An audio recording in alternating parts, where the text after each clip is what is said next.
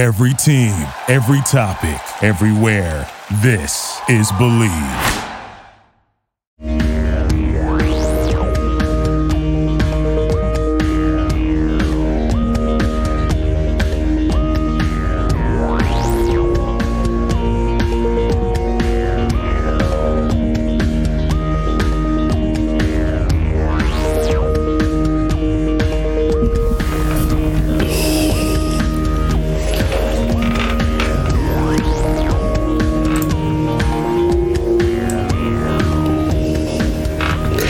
As Fat Albert used to say, hey.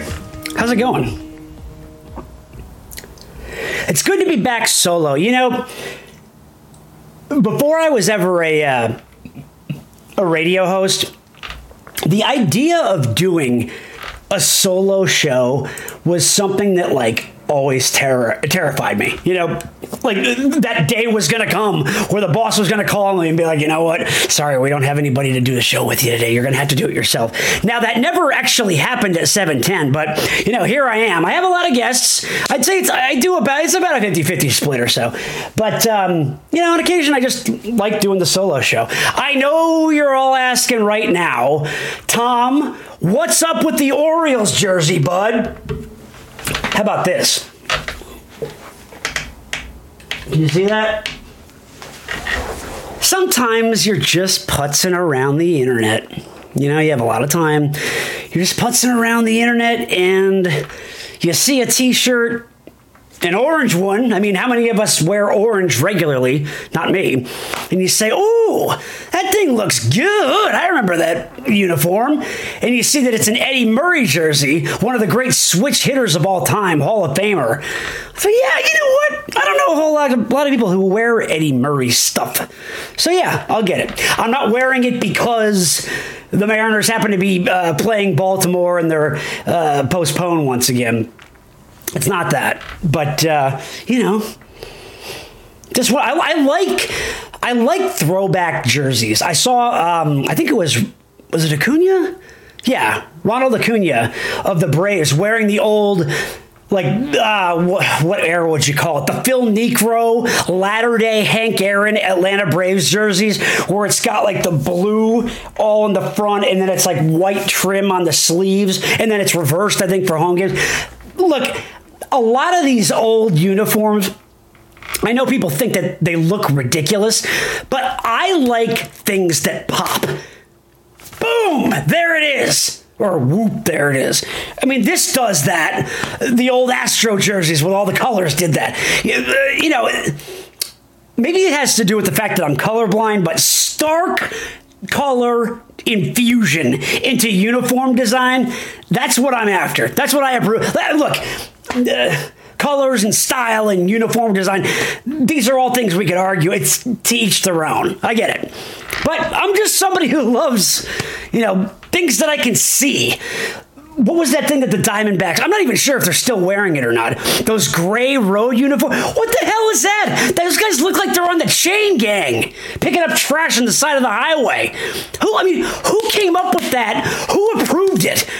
Like, whose ass got kissed in order for that thing to get released to the public? I'd like to know. I don't know. Well, anyway.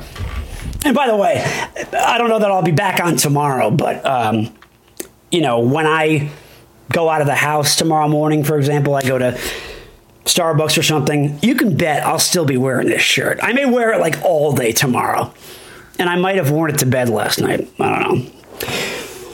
Couple things real quick. Thanks to all of you for giving this show a chance in podcast form, audio only. It's funny. That's what most people do when they start up their own show, right? They go directly to podcast. They don't normally go to Twitch or YouTube or whatever it is I'm doing. I mean, I guess enough people go to YouTube, but podcast is kind of the default.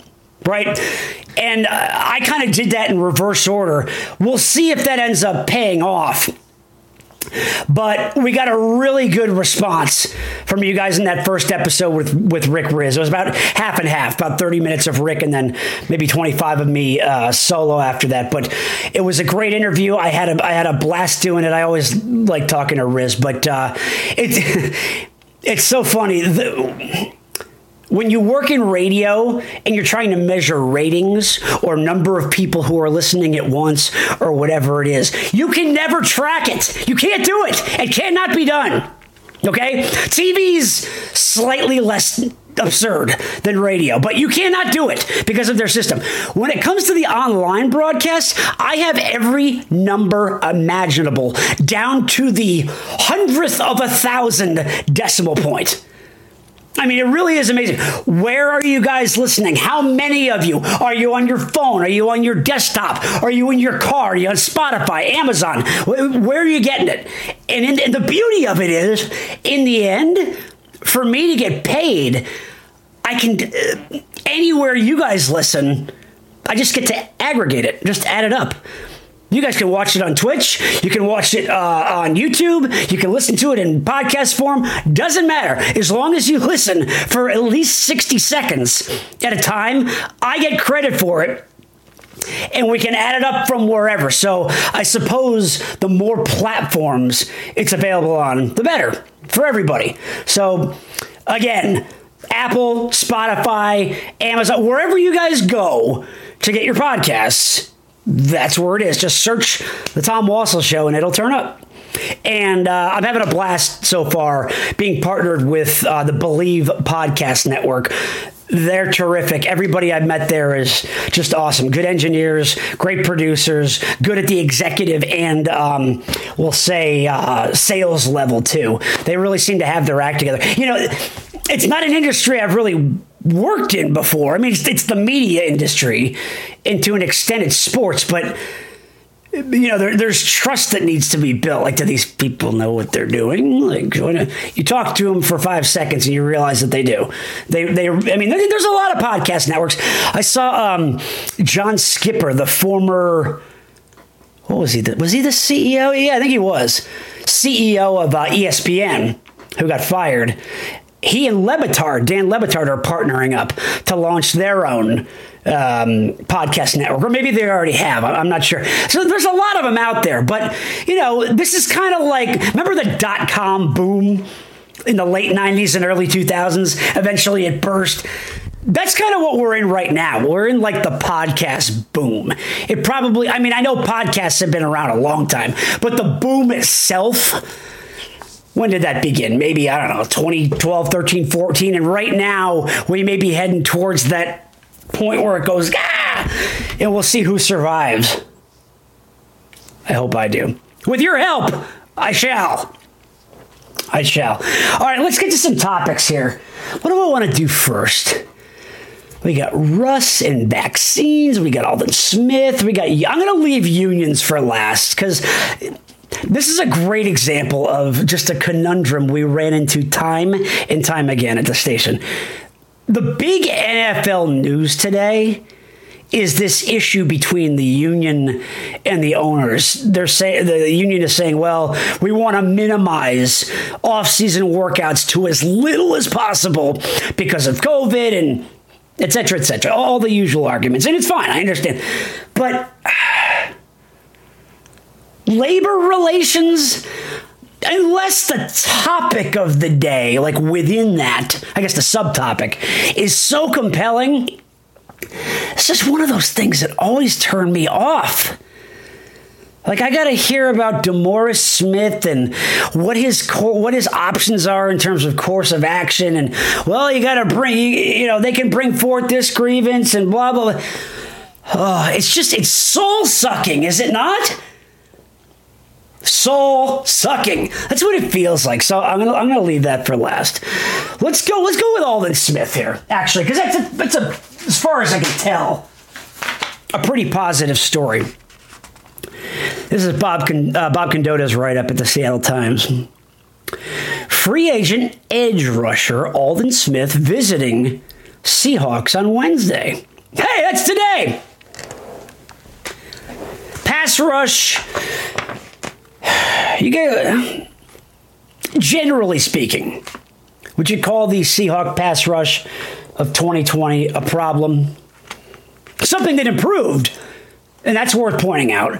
But it was it remained a concern. It was never one of those things where check it off, don't give it a second thought. Never got to that point. But they did get better. And, pass rushers, what's the cliche? They're kind of like pitchers. You can never have enough of them. Now, here's the thing on Smith, because I was big on him at the beginning of last year. But this is something that I did not realize. Oh, shoot, I'm in the wrong place. Okay. He started in 16 games last year. Okay, good. But after, what was the game? Was it week 3 or 4 that that Dallas played? Oh, third game of the year. Smith had 3 sacks against the Seahawks in that game. And he looked like, after essentially a 5-year absence, like he was just going to be a goner. But let's face it, that kind of talent can win out when applied properly. So he had 3 sacks that day. But guess what? Want to know how many he had total last year? 5. He had only 2 for the remaining 13 games of the year. 50 pressures. So, we can have this debate about, well, as long as they're getting pressure, what does the sack matter? It's both. I mean, you'd always like to get the sack. I think that goes without saying. And if he can be effective in pressuring the quarterback, I think he's always going to have a place in the NFL. 50 pressures, that's good. That's good. And he's going to be cheap as hell. So this just strikes me as one of those, why the heck not type deals. Now it's early still. We haven't had the draft. We haven't had mini camps or anything like that, which is not to say that you can wait forever. But, is Aldon Smith going to be a guy that you have to worry is going to be scooped up? Maybe. Look, they're having their meeting, but it's not like Aldon Smith needs to audition for Pete Carroll and John Schneider. They've been looking at this guy. I mean, they watched him against Russell Wilson for their first, 5 years here until he got himself in trouble and kind of played his way out of the league. So it's not like he has to, go through and sell them on his abilities. I mean, I would love to hear the counter argument. For any of you who are on the chat, or if you want to shoot me a note on Twitter or whatever, what would be the counter argument, assuming that Aldon Smith is going to be cheap, to signing him? I mean, he's not going to be a drain on the salary cap.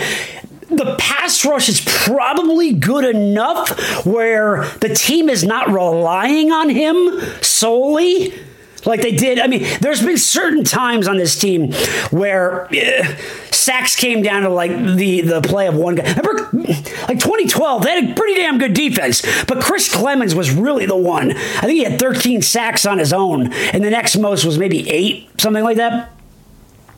And then, Jadeveon Clowney, or no, who was it? Rasheem Green that had like 4? You get my point. Dunlap's here. Who's the other guy? Benson Mayowa. Hopefully we get to see Daryl Porter finally make his NFL debut. I mean, there's enough on the menu. I'm going to poorly construct a metaphor here. There's enough on the menu where you're not worried about lack of choice. That makes sense? Like, it's not like they're only serving burgers and hot dogs. You got a fair amount of pass rushers on this team that should something go wrong with one of them, you can still lean on other guys. Now, there's a few that I'd rather not have things go wrong with than others. Carlos Dunlap would probably be chief among them. But look, Aldon Smith playing at a clip where he can pressure the quarterback 50 times just on his own? Yeah, the Seahawks and basically every other team in the league could probably use that. In fact, I'm a little surprised that he is, I guess, presumably going to be as cheap as he is. You know, you think, I mean, you said travel berries, you say it on the chat there, just basically like I just pointed out, pass rush is like pitching. You can never have too much. Pitchers are expensive, and pass rushers are expensive. I mean, remember the market last year for Jadeveon Clowney? It was ridiculously overvalued, and we all knew it. But because teams need pass rushers, and he happened to be here the year before, Seahawks were the team that knew him the best, or had the most recent familiarity with him. They would, I mean, had they paid for him, they would have way overvalued him. It almost seems like Aldon Smith is being severely undervalued. Now, is there still a concern that maybe his behavior could head south at the drop of a hat? I guess. Craig Swearingen on the chat says the Colts have done a great job with their defensive line. No one's a huge name, but it isn't about having a superstar, but creating enough pressure so someone gets a sack. Not very many dudes have 15 sacks a year anymore. I mean, that's a good point. I mean, there are the superstars who can still do that. I mean, Aaron Donald can do it. Obviously, I mean, he could do it whether you're lining him up at nose tackle or on the edge or wherever. I mean, he's just that kind of player. He's in a little trouble for an assault on some guy, I guess. That news just came out yesterday or today. But if you have players of an adequate skill level where they actually can break through, yeah, sure. And, I mean, do we all agree that Aldon Smith is one of those guys? I mean, does it not seem strange that there isn't... I know there's a lot of guys ahead of him. I get it. But shouldn't the market be a little bit better for him? I mean, we know that sometimes guys coast on reputation, name value, and maybe in this case, Aldon Smith's name is what does him in, because we were used to so often reading his name in the headlines for all these terrible reasons, and for such a long time. It wasn't like it was remember Pac-Man Jones when he was getting in trouble all the time? That happened over maybe a 1 or 2 year stretch. And then there were a couple things later, but never as serious as they were in 2007 or 8, maybe 9. But Aldon Smith's problems seemed to go on for years. Years, I tell you. Anyway, I want him back. I can't believe I'm going to say this. I have an actual WNBA story to talk about. Don't leave. Okay, because this ties in to something else that we talk about in sports media a lot. You know that topic? Well, I'm tying it in anyway. The topic of paying college athletes for their likenesses. Not just for their likenesses, but for the fact that they're generating all this revenue, right, for their schools, conferences, etc. We can have the debate as to whether or not that's right, wrong, whatever. I don't really care that much. I'll say that flat out. Give them a stipend, give them some amount of money. I don't know if it's $100, $900, $10,000. You could probably talk me into anything within that range there, honestly. I don't care. And here's why. Because no matter what value you place on a college athlete generating revenue on behalf of his school, his conference, and ultimately himself or herself, that money is peanuts Peanuts! In comparison with a free or mostly free education, a scholarship-based education, okay? And you gotta forgive me, I am so sorry, I don't know how to pronounce the woman's name. Is it Shini Ogwumike?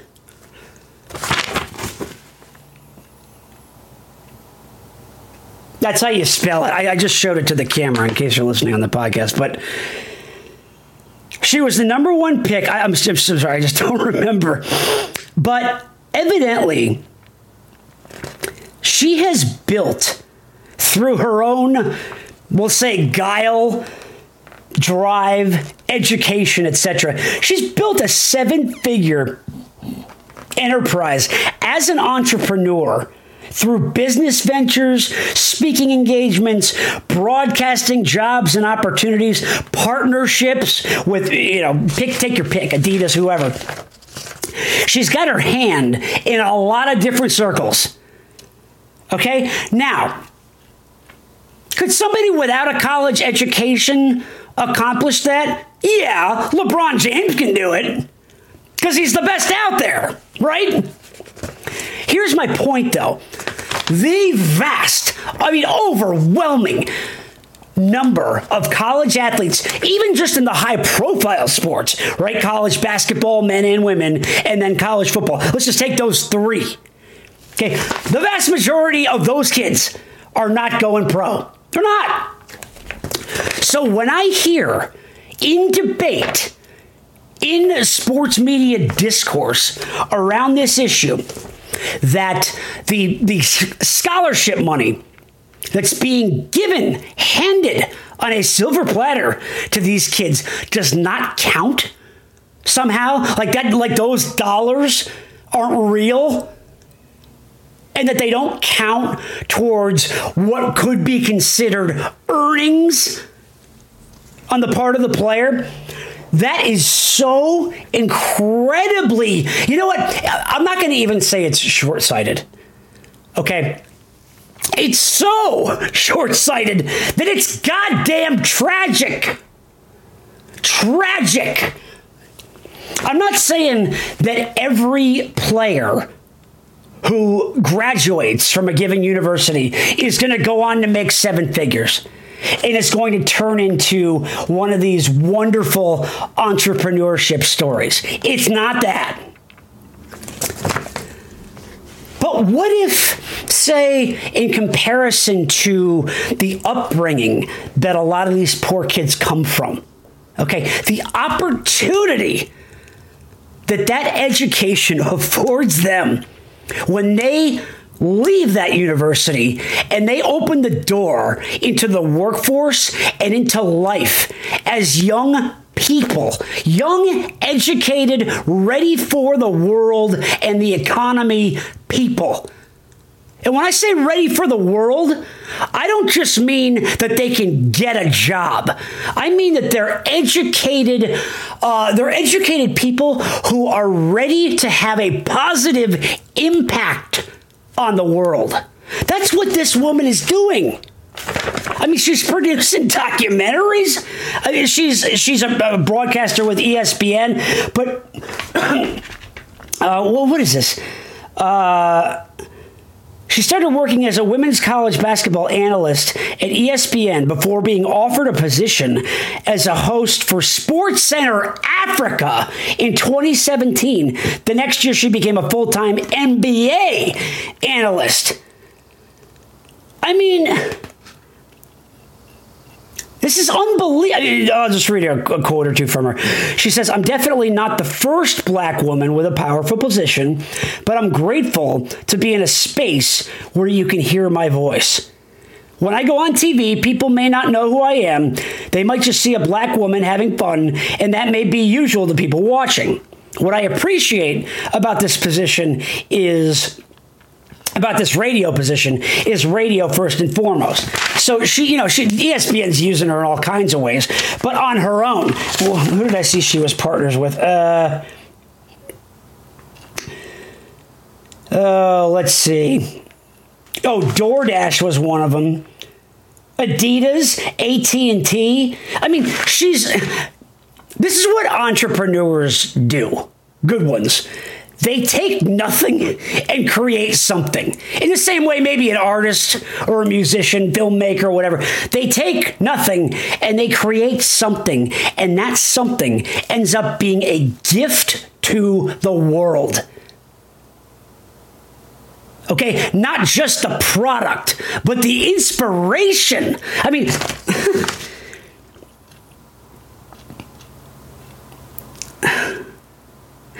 fact that this isn't self-evident is really scary. The fact that there's a person I'm thinking of in particular, but I mean, I've heard more than one person say this, but there's a person who I know for a fact is I don't know that he's a professor, but he may be an adjunct professor at a university. He actually defends the idea that a free education is worthless in terms of compensating a young person for their services as a basketball player or football player or whatever. A free education, like, not only is it worthless because they don't want it, whatever the hell that means, but it shouldn't even be factored into the equation. That's what they contend. I do not understand that.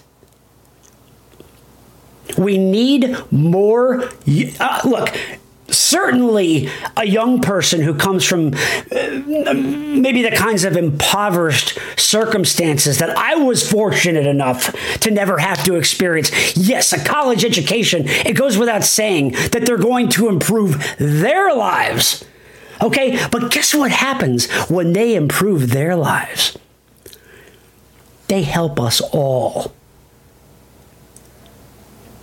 This is an extreme example, but think about Bill Gates.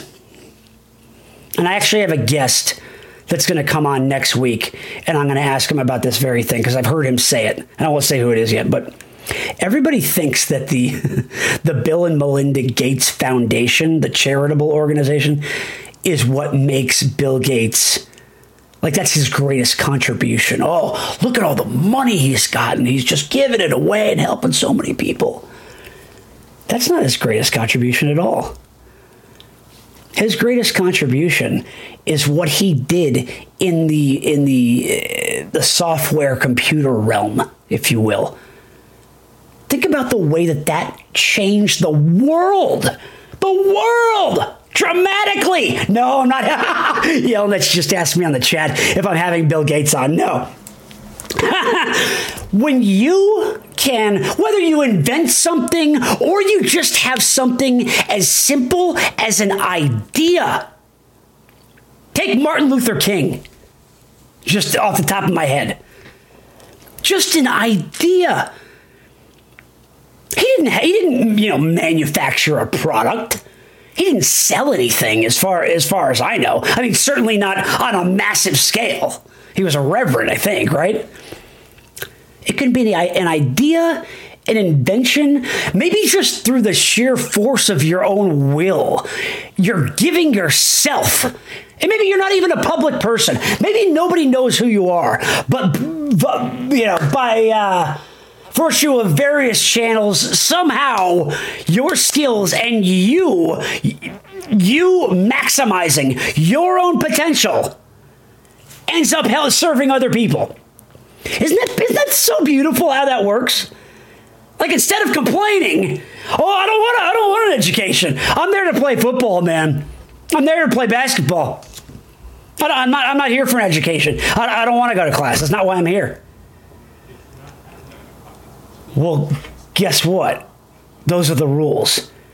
And the rules are actually there not to oppress you or restrict you, but to benefit you in unimaginable ways that you probably can't even fathom at age 20. But maybe when you're 50, you figure out, God, God, look where I've come from. Look at this. Maybe that education had something to do with it.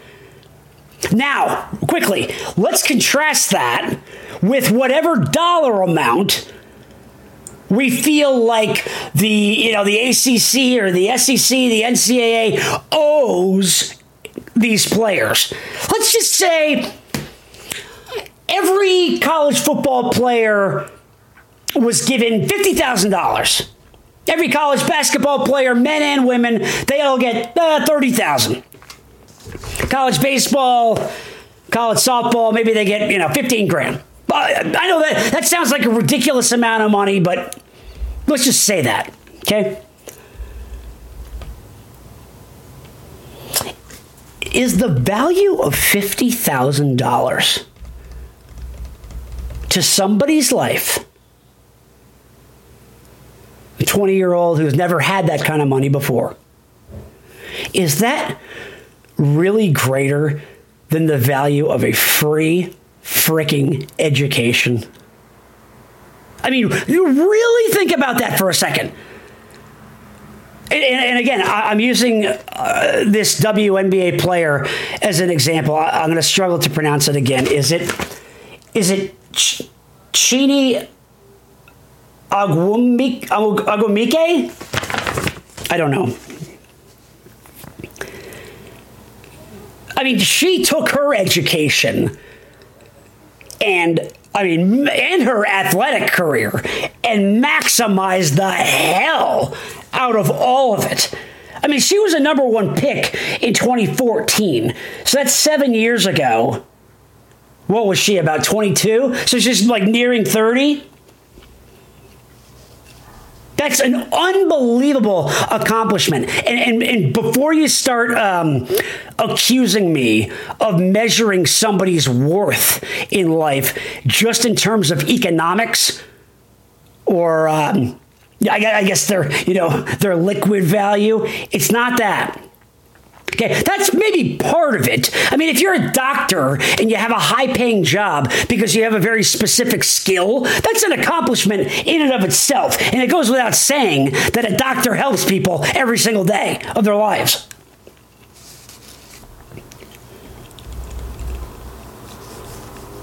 And I never thought I would say this because when I was 20, I didn't take education particularly seriously.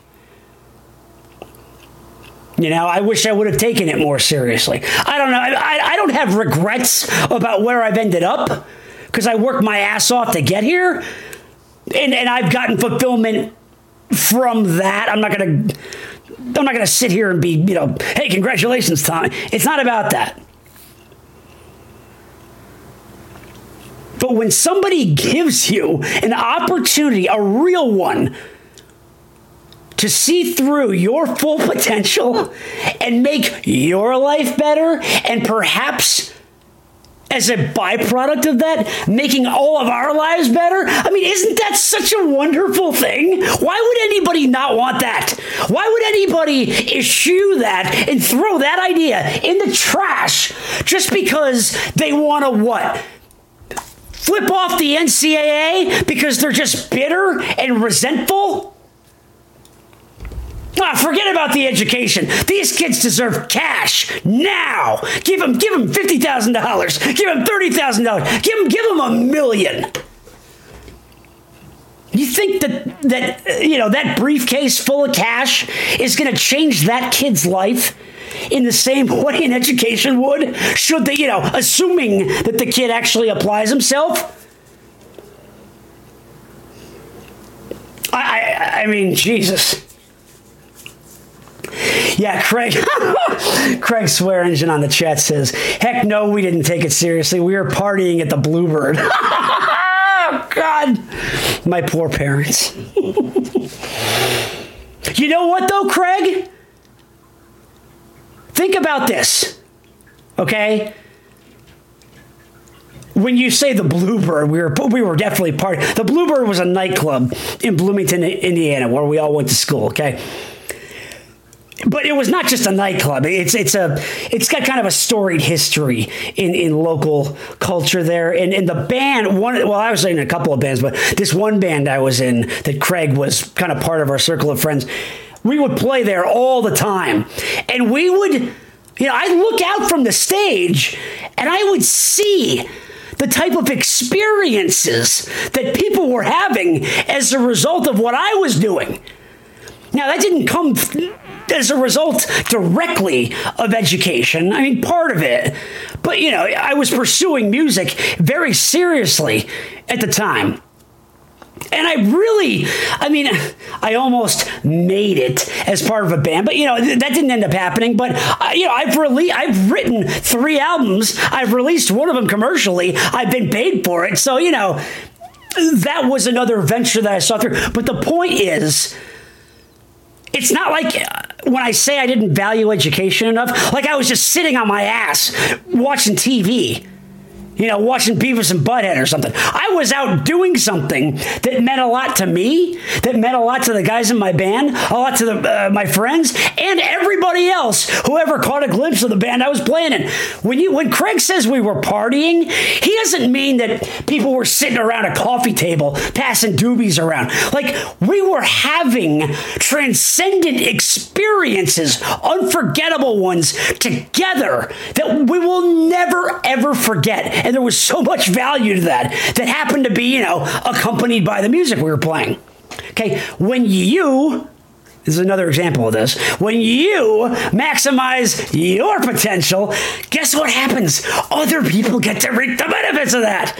I mean, when Zion Williamson plays well for Duke, even if it's just for that 1 year, or Christian Laettner, if you want to go back a little bit further, he gives all of those Duke fans and everybody else who's watching these games a wonderful experience.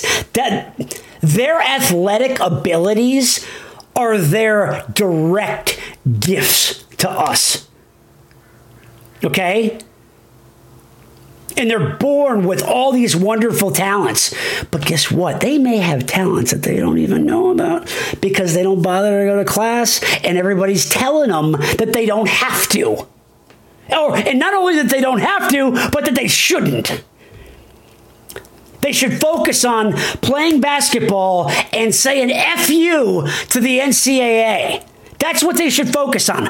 Bitterness. Because that's real productive, right? Bitterness is actually a more sensible option somehow. Bitterness and resentment than going to class and taking advantage of an education that's been given to you.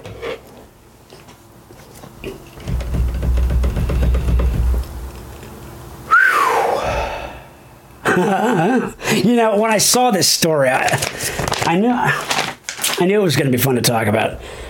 And I know it sounds, I don't know, maybe the last 20 minutes of this show sound considerably different on the podcast because you can't see the smile that I've had on my face for much of the segment. I mean, when I talk about this, I get excited at the idea of a young person being afforded an educational opportunity so that they can learn things about themselves that they never even could have suspected were true, and then they could just take that proverbial ball and run with it. Like, that gets me off. It does. That's so inspiring. Like, that makes me feel great. Like, there's so much in this world, right? That we can just, oh my God, Trump and racism and all that. Like, people are starving and the oceans are polluted and all that's true. But think about how easy it is to be inspired when just because somebody else decided to give a shit and try. That's just beautiful. It is. And we just completely, I feel like, have lost sight of that. I mean, when's the last time you've heard anybody in sports media when we talk about, paying athletes, should we pay them, should we not? When's the last time you've heard anybody make the case that I just did? I mean, sometimes you hear the like the Brock Hewards of the world say, he doesn't really emphasize the value of the education so much as he just reflects back on the experience as a college athlete as having been compensation enough. And you know what? For him, like subjectively speaking, and probably for a lot of other kids, that's great. I'm thrilled that he has that he had that experience, that he made something of himself based on that. And, he met his wife there, he had friends to this day. I mean, all these important things that he gets to carry with him. And he looks at that as compensation enough. That's great. I'm just trying to single out this other, what I consider to be a huge aspect of the story that just gets not only ignored, but willfully thrown aside. Education, those scholarship dollars don't count. What? Oh, man. Yeah, I bet Grant Hill didn't expect to be broadcasting a national championship game. I don't know. I mean, look, it's funny with Grant Hill, too, because he was so injury plagued throughout his NBA career. The fact that he outlasted so many of his peers, just in terms of career length, is insane.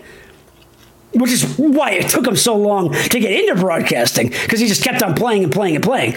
But, here he is. And by the way, I'm not his biggest fan as a broadcaster. I think he relies a lot on cliches and just, that's the beauty of college basketball. You got to take the shot sometimes. We're back in 5. But that doesn't mean that he doesn't have it within him to get better and become somebody's favorite broadcaster. You can learn from it either way. You can say, he just sort of, waltzed his way into this cushy job and, because he's Grant Hill and he was, he never got in trouble and he's a good looking guy. He was a good player, famous, obviously, as a Duke alum. Yeah, just give him a job. We'll pair him up with Raftery and Nance, and away we'll go, and it won't matter. You could look at that. You could look at it that way if you wanted. I'm not going to, though. A yelling at 7391. You're 5 subscriptions away. You're 5 away from what? From having given 50 subscriptions?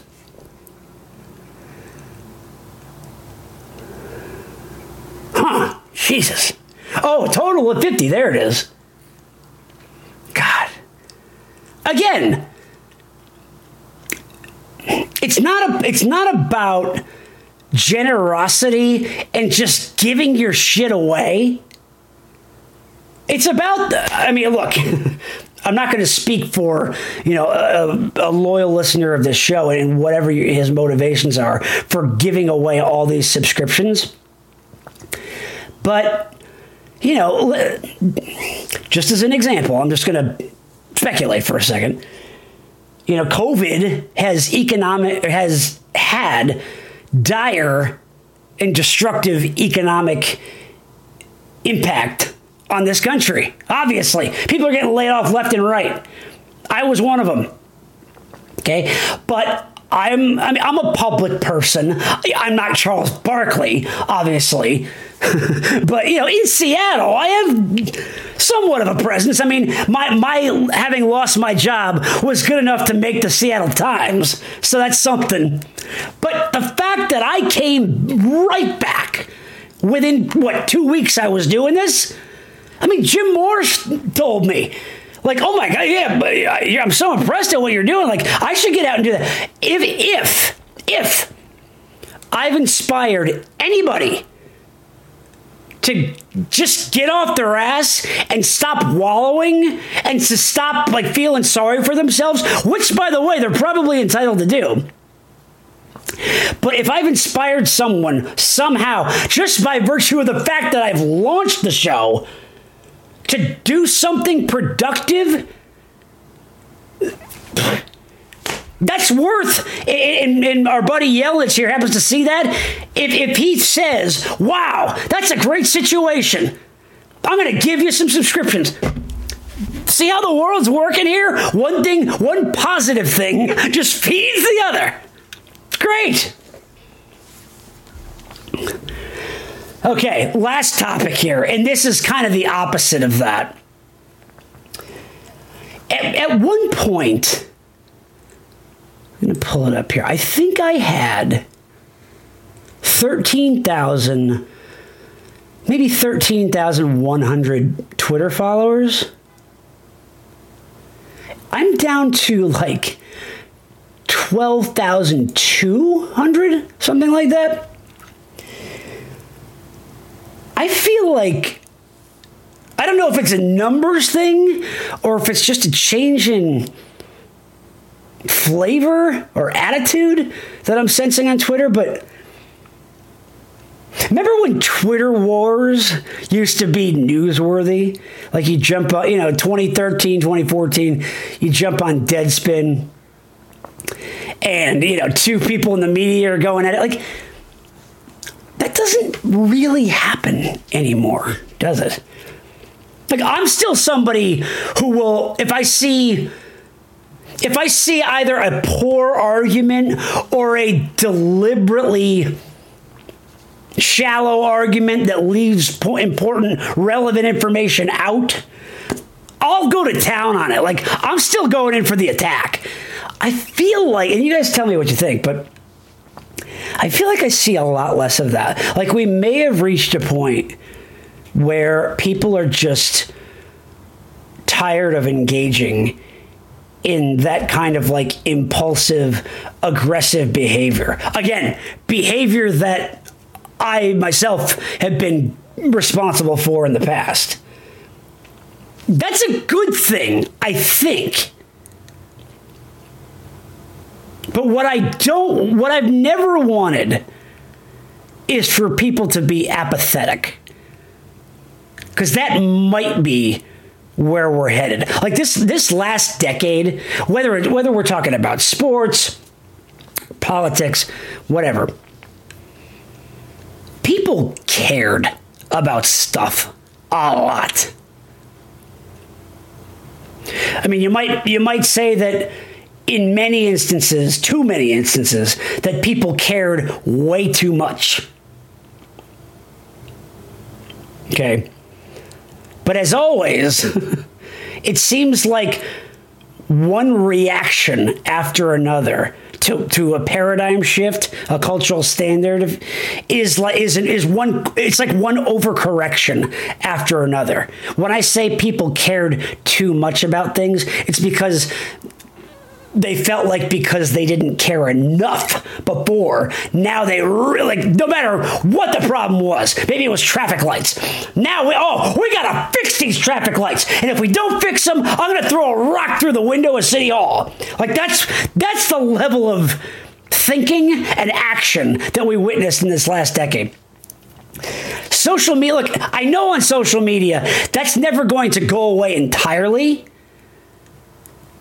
But I've seen less of that aggressive debate spirit out there, maybe in the last year or year and a half. In fact, what I see more of is people just posting their achievements for others to kind of... And look, I suppose I'm one of them, but I don't have an advertising machine behind me either. Like, I'm just one guy. If I don't advertise myself, nobody's going to do it for me. So hopefully you understand that I'm doing it for a different reason. But like, if social media doesn't or goes in a direction where it doesn't really serve that purpose anymore,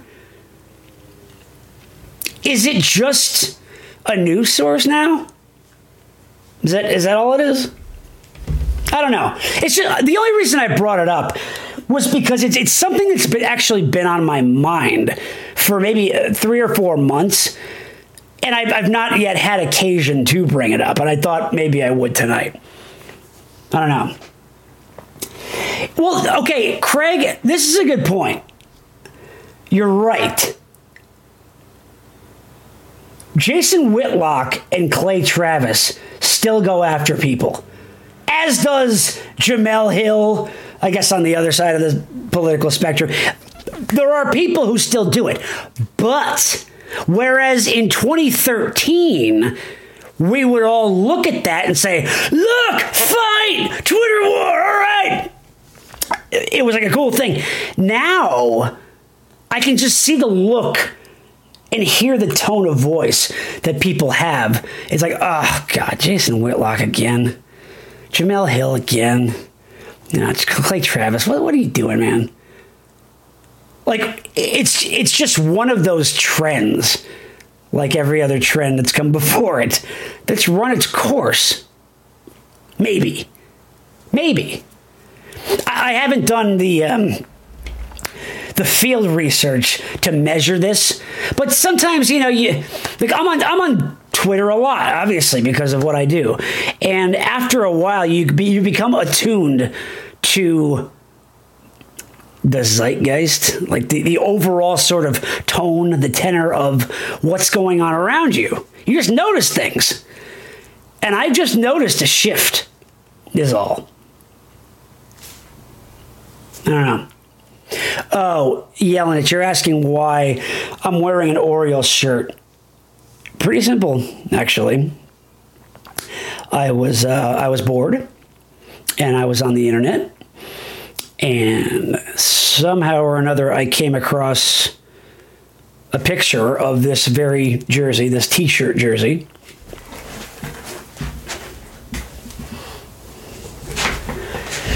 Hall of Fame switch-hitting first baseman Eddie Murray. Lethal hitter. Devastating hitter in his day. I said, you know what? I don't own anything orange. I'm buying that thing. And now I'm wearing it as much as humanly possible. Oh, man, I'm so funny. You know what? This other thing I didn't really talk about. Hold on, let me pull up the article. Where is it? Where the hell is it? Oh, I thought I printed it out. Maybe I didn't. Look at that. Bad producing on my part. Russell Wilson and Ciara, his wife, they're doing more or less like public service announcements to encourage people to get vaccinated.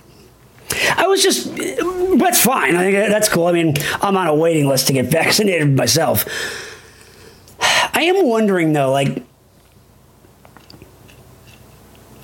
for anybody who wasn't planning on getting vaccinated, would you do so because Russell and or Ciara encouraged you to? I mean, it'd be one thing if, like, you know, if they came over to your house and knocked on the door, like a bunch of Jehovah's Witnesses, and said, hey, you want to get vaccinated? You know, maybe in that case you'd say, hey, you know what, you make a good point. I'll do it. But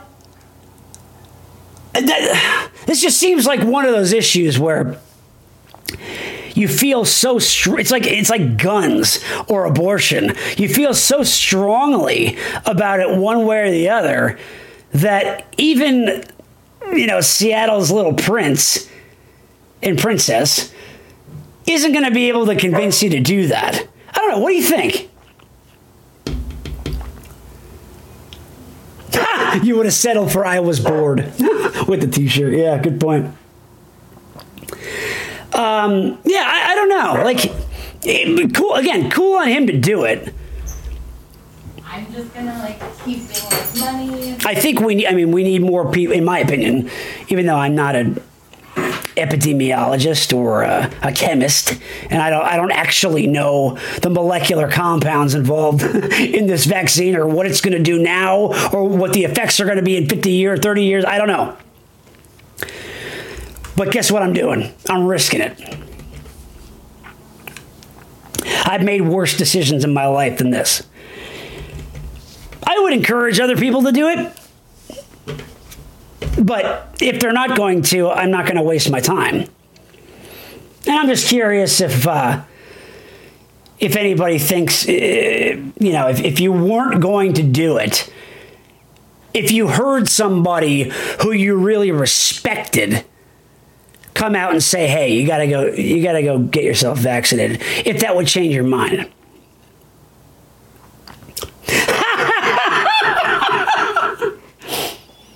Yelnich says, you're not a chemist. I take back all those gifted subscriptions.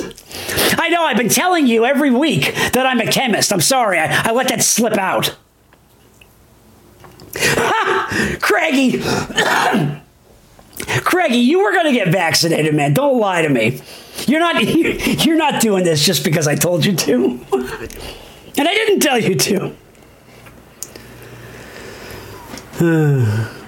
I don't know. I mean, look, I understand that people, celebrities, authors, filmmakers, musicians, whatever. I understand that people have influence over the way we think. I mean, these, individuals, through the power of ideals, have the power to change culture and change thinking. I mean, we've seen, like, in my lifetime alone, over the last 41 years, I've seen it shift like four or five different times in really significant ways. So, and, vaccinations being one of these polarizing issues, I just wonder, I wonder if it's one of those things where if you saw Russell, or say you're a huge fan of Sierra and her music or whatever, if they came out and said, hey, we really need you to get vaccinated, if that meant you'd be like, all right, for you, Russ, I'll do this. I don't know. Ivana Trump? You mean Ivanka or Ivana? You mean Trump's ex-wife or his daughter? She posted a pic of her getting vaccinated, and people killed her for it.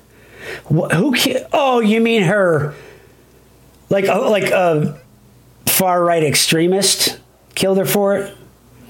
I've never really considered the anti-vax culture to be necessarily right-wing. Now, maybe somebody knows better than me, and they have the numbers on this, where maybe, if you start doing Venn diagrams, you do an anthropological study, maybe they tend to be that way. I don't know. But I just wonder, what is it about being a far-right winger that would turn you into anti-vaccination? Maybe just you don't want somebody else messing with you, the individual, so you say, stay away from me. Maybe that's what it is. Oh, his daughter. Yeah, Ivanka. Interesting. Today was a great show. I think I'm going to, if I do say so myself, thank you to you guys. You guys were great. Good thoughts on all this stuff. Again, when you guys participate on the chat, it helps me to kind of further the conversation. I suppose I could do it on my own if I had to, but you guys are definitely going to think of things that I haven't, especially when I'm, midstream here. So thank you so much. So much. Yelnich on it again tonight, gifted everybody subscriptions. We're going to have to gift you something. Craigie Swearingen, as always, bringing a head full of reason and great memories of the Bluebird nightclub from the go-go late 90s. It's a wild time. We remember the 90s the way, like, our parents remember the late 70s, Like, discos and cocaine to them were nightclubs and, pot to us? I don't know. Every generation's got their thing. My mom's probably not going to be happy to hear that. I never smoked that much pot. Just to be, I don't know how I ended up on that topic right there. I just kind of went. And Craig, you can verify this. Like, as much as I partied back then, and I did my share, maybe too much at times. But our whole group of friends, which was like probably 50 or 60 people, every one of them was always walking around with like a joint in their hand. I really never, I did for like maybe the first year I was in Bloomington, like, 97, 98-ish. But the drug itself always made me like nervous and paranoid and uncomfortable.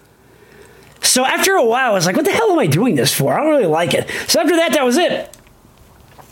It's like I'll just find other things. Yeah.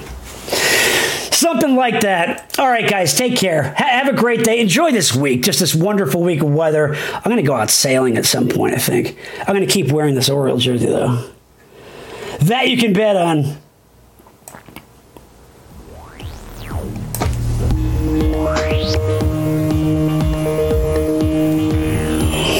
I'm air keyboarding. All right, see ya.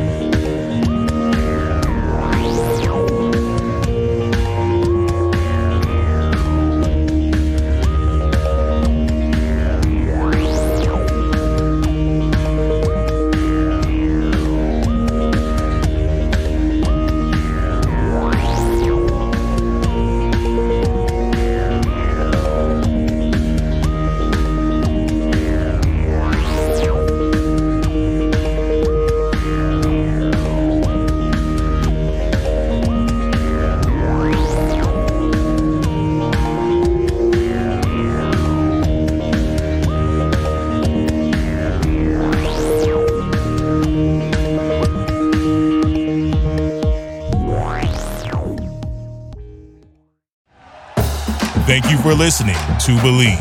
You can show support to your host by subscribing to the show and giving us a 5-star rating on your preferred platform. Check us out at Believe.com and search for BLEAV on YouTube.